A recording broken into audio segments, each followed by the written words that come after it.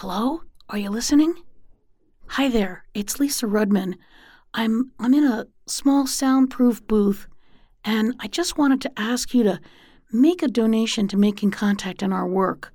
Please support Making Contact today. Click the donate button at radioproject.org. Thank you so much. Now here's the show.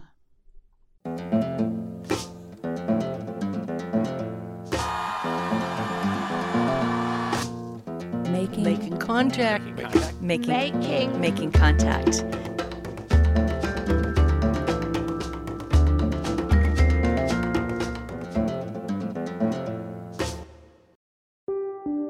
I'm Salima Hamarani, and on today's Making Contact, we bring you a piece from our friends at 70 Million about voting from prison. Did you know that those awaiting trial have the right to vote? But how do you exercise the right to vote if you're incarcerated? Well, one solution is to set up polling places inside of jails and prisons. Here's host Mitzi Miller from 70 Million with their story about the polling place inside Chicago's Cook County Jail.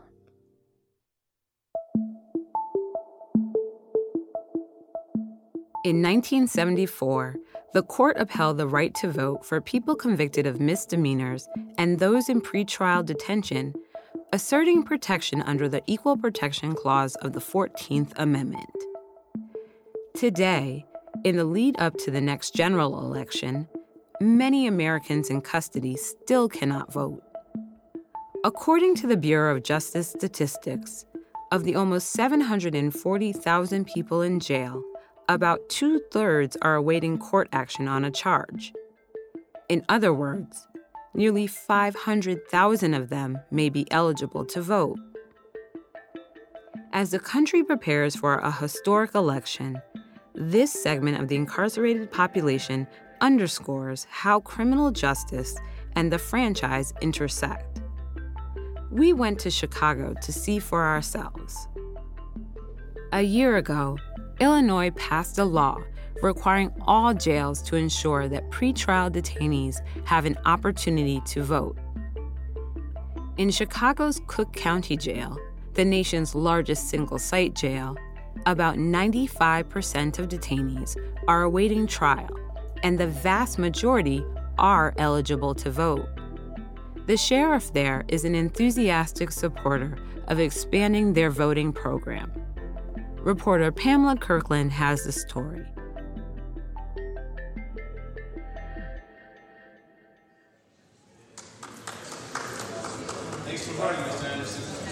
Is this your first time voting? Yes, it was my first time voting.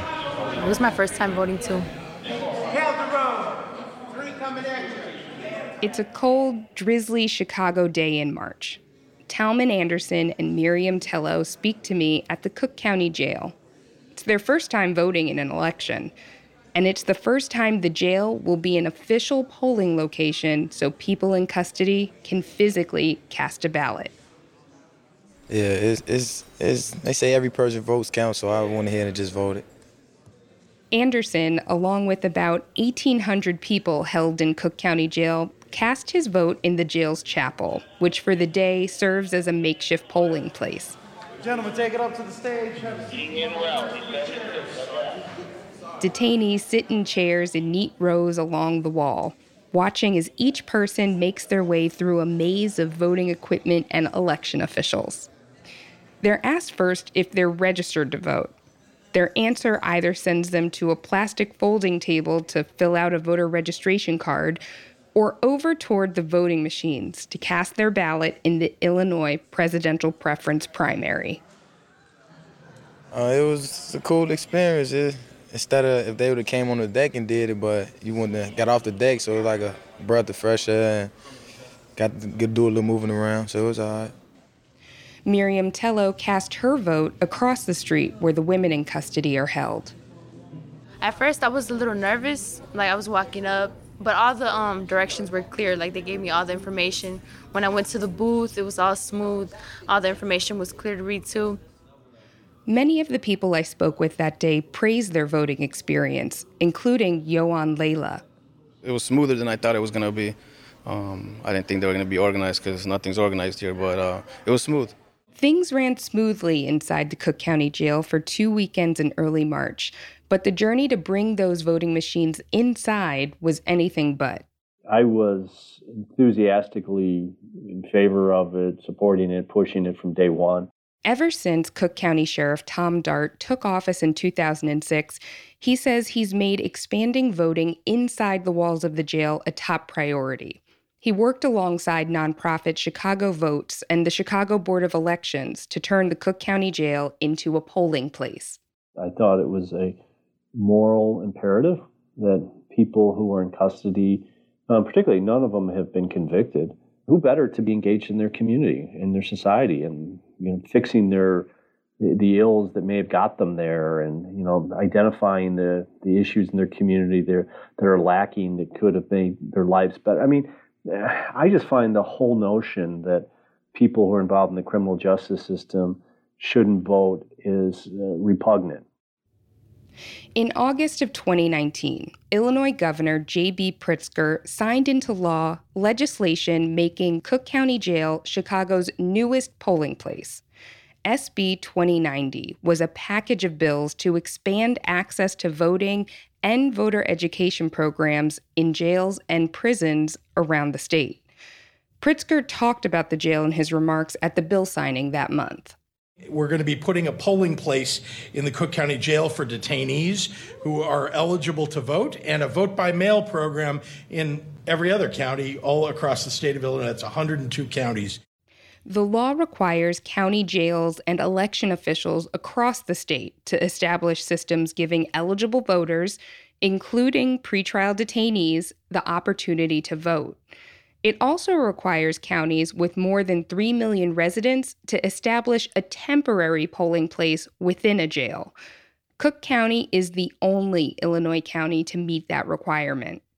Before voting booths moved in the lead up to the March 17th primary, detainees had been able to vote by mailing in an absentee ballot. Eugene McGraw has been awaiting trial in Cook County since 2018. He says he's been voting in elections since 2008, even while in custody. He described how the voting process used to work in the jail. Well, we did a vote maybe last year sometime, but it was like they brought some sheets of paper in and we just signed them, and it was real depressing. I couldn't have said it any better. There's something about physically being with other human beings in that room, in that environment where there's serious people deciding the direction of their government. And there's an energy there. This March, 1,850 people were able to vote from the Cook County Jail polling location, roughly 40% of detainees. Sheriff Dart says it's a sharp increase from past elections. We only had 700 people vote in the March 2016 primary. And at that point in time, we probably had about 9,000 people in custody. Even before the results had come in, civil rights organizations touted the Cook County Jail as a potential model for other correctional facilities to expand access to the ballot, demonstrating that not only is it possible to bring a polling place into a jail, but showing it can be successful. In jails across the United States, many of those in custody are actually eligible to vote, but the process of voting can vary from state to state. In Massachusetts, a detainee can request a ballot to be mailed to the jail without having to register first. In Arizona, county officials must submit a plan showing exactly how people in custody will be able to vote.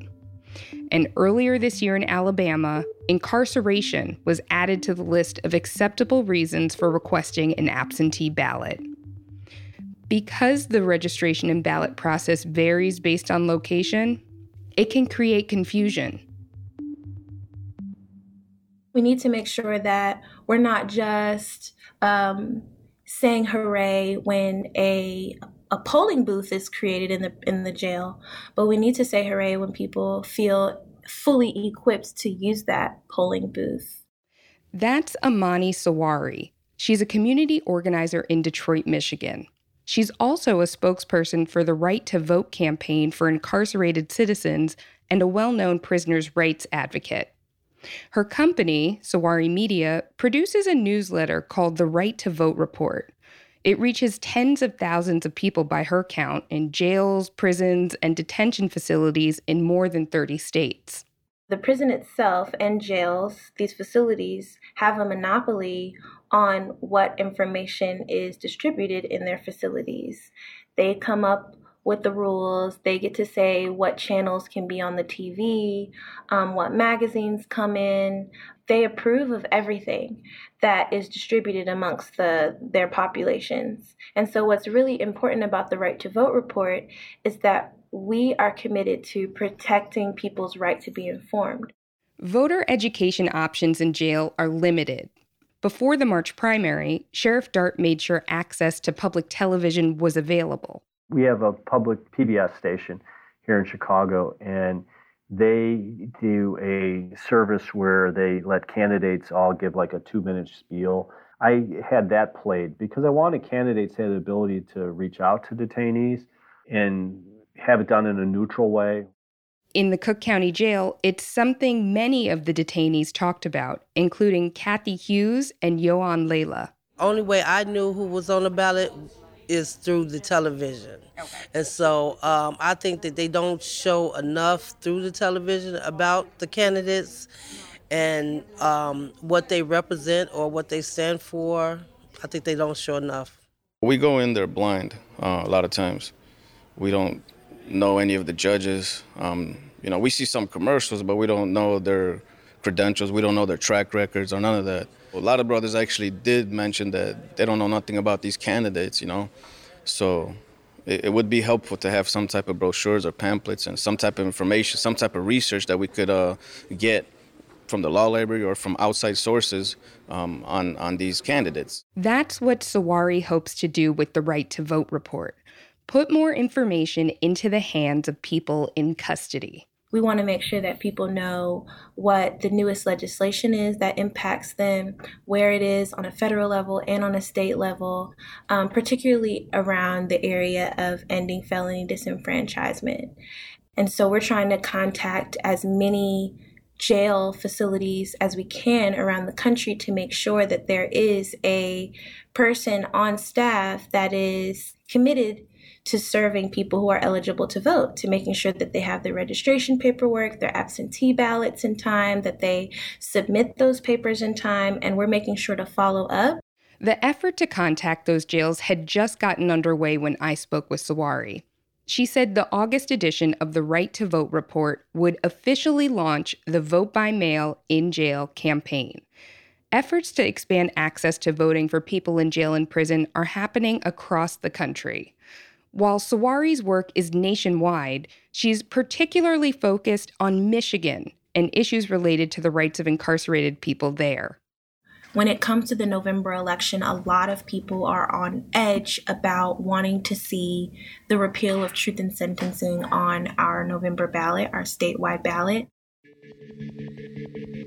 Michigan's truth in sentencing law requires that a person convicted of a crime serve the minimum sentence attached to that crime, without exception.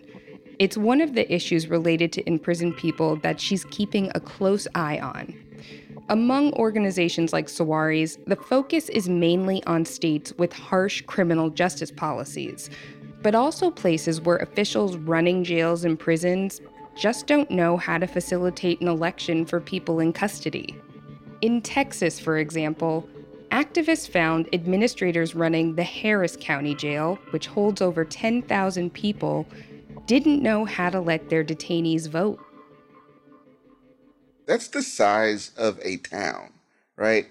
And we were shocked to learn how little education was happening. And even when it came to staff and like top brass and actually the administrators, like how much work needed to be done to make sure that even they understood kind of what the rules were and what all we needed to do. Darrell Douglas worked in the Texas prison system for 5 years. He eventually ascended to the rank of lieutenant. Now he's the executive director of Houston Justice, a group focused on coordinating voter registration drives inside the jail. Douglas is working with Amani Sawari to continue pushing for expanding voter access in the Harris County Jail and beyond.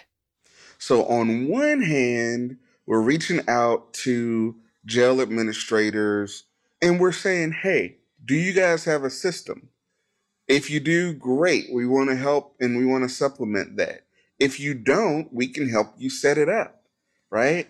And in the event that you don't have one and you don't want to do it, well, we have a direction for that too, but we're going to take a detour right quick and we're going to reach directly out to the inmates because in every state there's some kind of workaround. Douglas decided to focus his outreach on people in custody. So we said, tell you what, why don't we start with all the inmates that we communicate with already that are behind bars, that are gonna be behind bars. And how about we start with them as the very first people to sign on to commit to vote if they're eligible, right?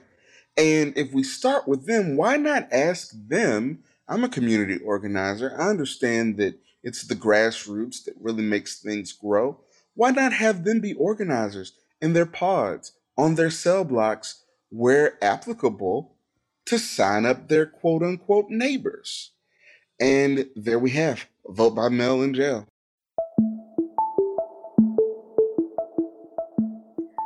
You're listening to Season 3 of the podcast 70 Million, and the episode Voting from Jail is a Right and Now a Reality in Chicago, which is about the push to introduce polling places within prisons. And we're airing 70 Million as part of our ongoing series on voting rights in the run-up to the 2020 election. So make sure you keep up to date on our shows and get behind-the-scenes information on our website, radioproject.org. And now, back to 70 Million.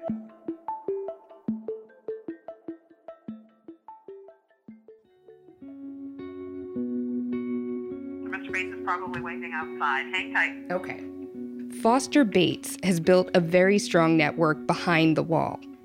Bates is serving a life sentence at the Maine State Prison. Hello. Hi, Mr. Bates. How are you? I'm not too bad. How are you this morning? I'm doing well. He's been in prison for 19 years.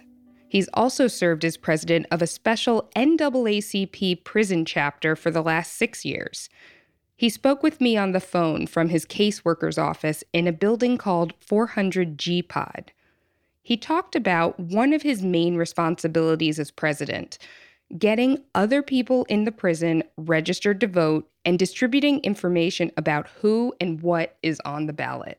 It's an important voting block because if you look at prison society itself, it's a community.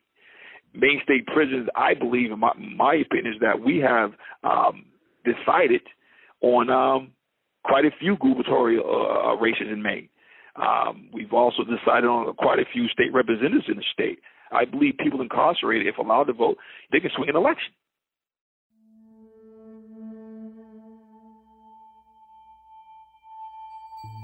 Bates tells me this anecdotally. An MIT study suggests that incarcerated voters are unlikely to swing an election in any given way.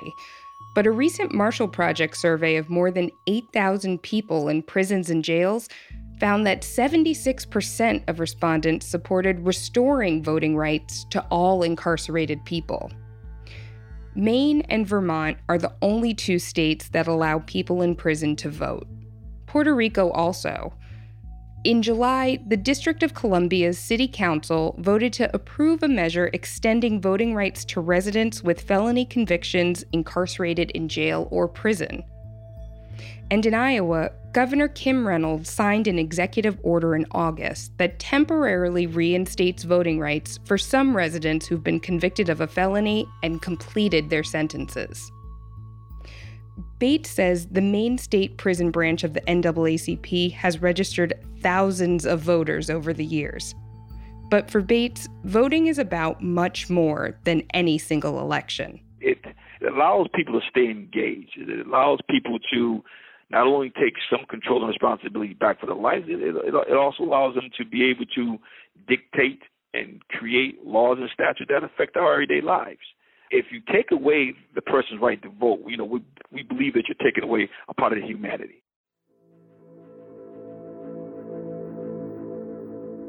An ongoing legal battle in Florida could show the impact incarcerated voters may have on elections. In 2018, a majority of Florida voters elected to amend the state's constitution to restore voting rights to people with felony convictions who completed their sentence, excluding murder and sexual offenses. The passage of the amendment meant about 1.4 million people would be eligible to vote. But partisan politics intervened. The Republican-led legislature passed a law requiring that the prison term is completed and all fees and restitution have been paid. Democrats accused Republicans of voter suppression by trying to create a modern-day poll tax. The prolonged legal battle has shown how polarizing voting rights issues have become. But contrary to assumptions that the formerly incarcerated would lean politically left, a study by the Marshall Project earlier this year showed that granting the right to vote to currently or formerly incarcerated people wouldn't benefit one political party over another. Foster Bates says he sees evidence of that being true in the Maine State Prison. One of the misconceptions is that, the majority of people who are incarcerated are Democrats and independent. And I can personally tell you that's furthest from the truth, particularly at this facility. So we can remove that misconception on how people incarcerated vote. The study also found that the longer a person was in prison, their motivation to vote increased. In the 2008 election, Bates says the prison chapter of the NAACP registered about 500 people to vote. He thinks 2020 could be even bigger. I think this voting cycle is probably one of the most important voting cycles that we had in decades. Then COVID-19 hit. Our education building is shut down for the time being. The library shut down for the time being. So the only activity we have is just basically physical activity, just going outside, walking around on the track. We're all wearing masks. Everybody wear a mask. Anywhere we go in the facility, we have to wear a mask, except in the area which we live in. Normally, Bates would gather groups of about 150 people in one room to walk them through the process of registering to vote or re-registering to vote. He'd also invite representatives into the prison to talk about party platforms and candidates. This year, what we're going to try to do is we're going to try to do it virtual. We're going to try to do it set up on a Zoom type of format where we can have the candidates Zoom in, set it up in the multi-purpose chapel area like we've done in the past, and have it on a big screen. But how do you safely run an in-person election while trying to contain the spread of a deadly virus? For months, the Cook County Jail was a hotspot for the coronavirus. In fact, just after we spoke with detainees about their voting experience for this episode, in-person visits were banned from the facility until infection numbers came down. The impact of having polling machines in the jail was felt immediately. And then Wednesday, after our first weekend having elections in the jail, the NBA season was canceled. Then everything just started getting shut down.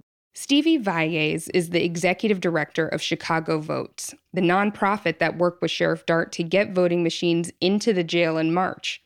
For Valles, part of the reason the primary election was so successful was that voting inside the jail meant his group could register voters on the same day. He estimates that of the approximately 1,800 voters over those 2 weekends, about half used same-day voter registration. Now they're strategizing how to move forward to November.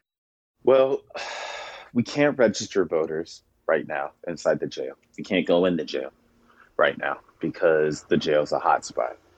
Is this the right thing for us to be doing right now with all that is happening?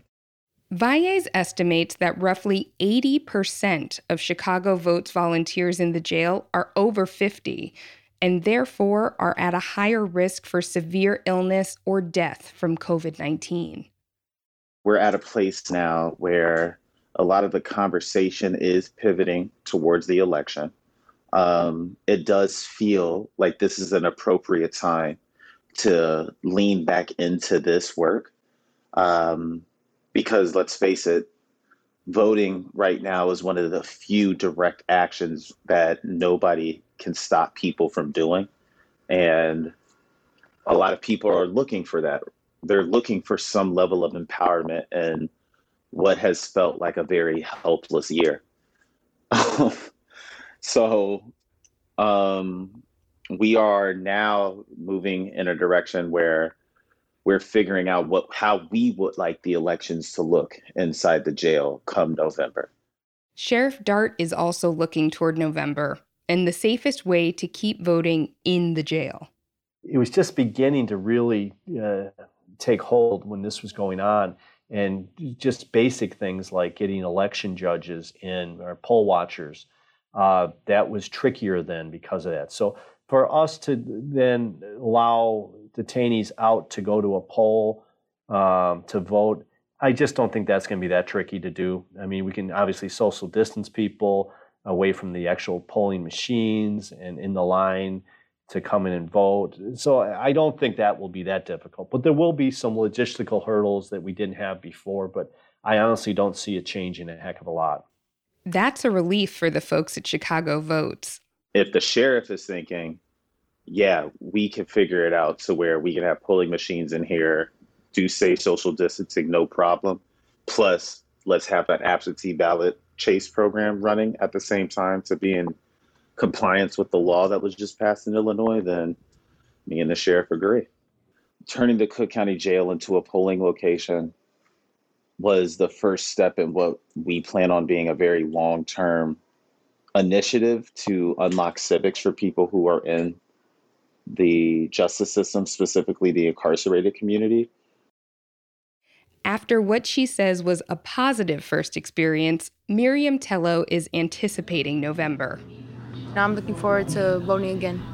Criminal justice advocates have highlighted the need to make voting more accessible from all carceral facilities and have pointed to a resistance to doing so as an infringement on a constitutional right. We're definitely not convicted. It's sad because it says innocent until proven guilty, but technically in here, we're guilty until proven innocent. So I think they should have it in all jails because we are all innocent at the moment. Miriam Tello knows she has every right to vote. Pamela Kirkland reported this story. After Florida voters passed the Voting Restoration Amendment in 2018 to restore voting rights to people with past felony convictions, 2 years later, an appeals court decision has effectively stalled access to the voting booth for hundreds of thousands of people. In early September, an appeals court upheld the state's decision to require people with felony convictions to pay court fines and fees before they can register to vote. Julie Epstein, senior staff attorney for the American Civil Liberties Union, said in a statement, quote, "This ruling runs counter to the foundational principle that Americans do not have to pay to vote," unquote.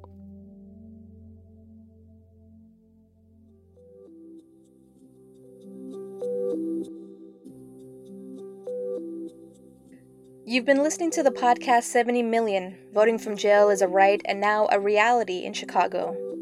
You can find a full list of credits and even an activism toolkit on this issue on our website if you've gotten inspired to help prisoners vote. That's at radioproject.org. And we'd love to hear from you. What other election topics do you think we should cover? Join the conversation on Facebook. Our Twitter handle is making_contact, and on Instagram we're Making Contact Radio Project. The Making Contact team includes Monica Lopez, Anita Johnson, Lisa Rudman, Sonia Green. I'm Salima Hamarani. Thanks for listening to Making Contact.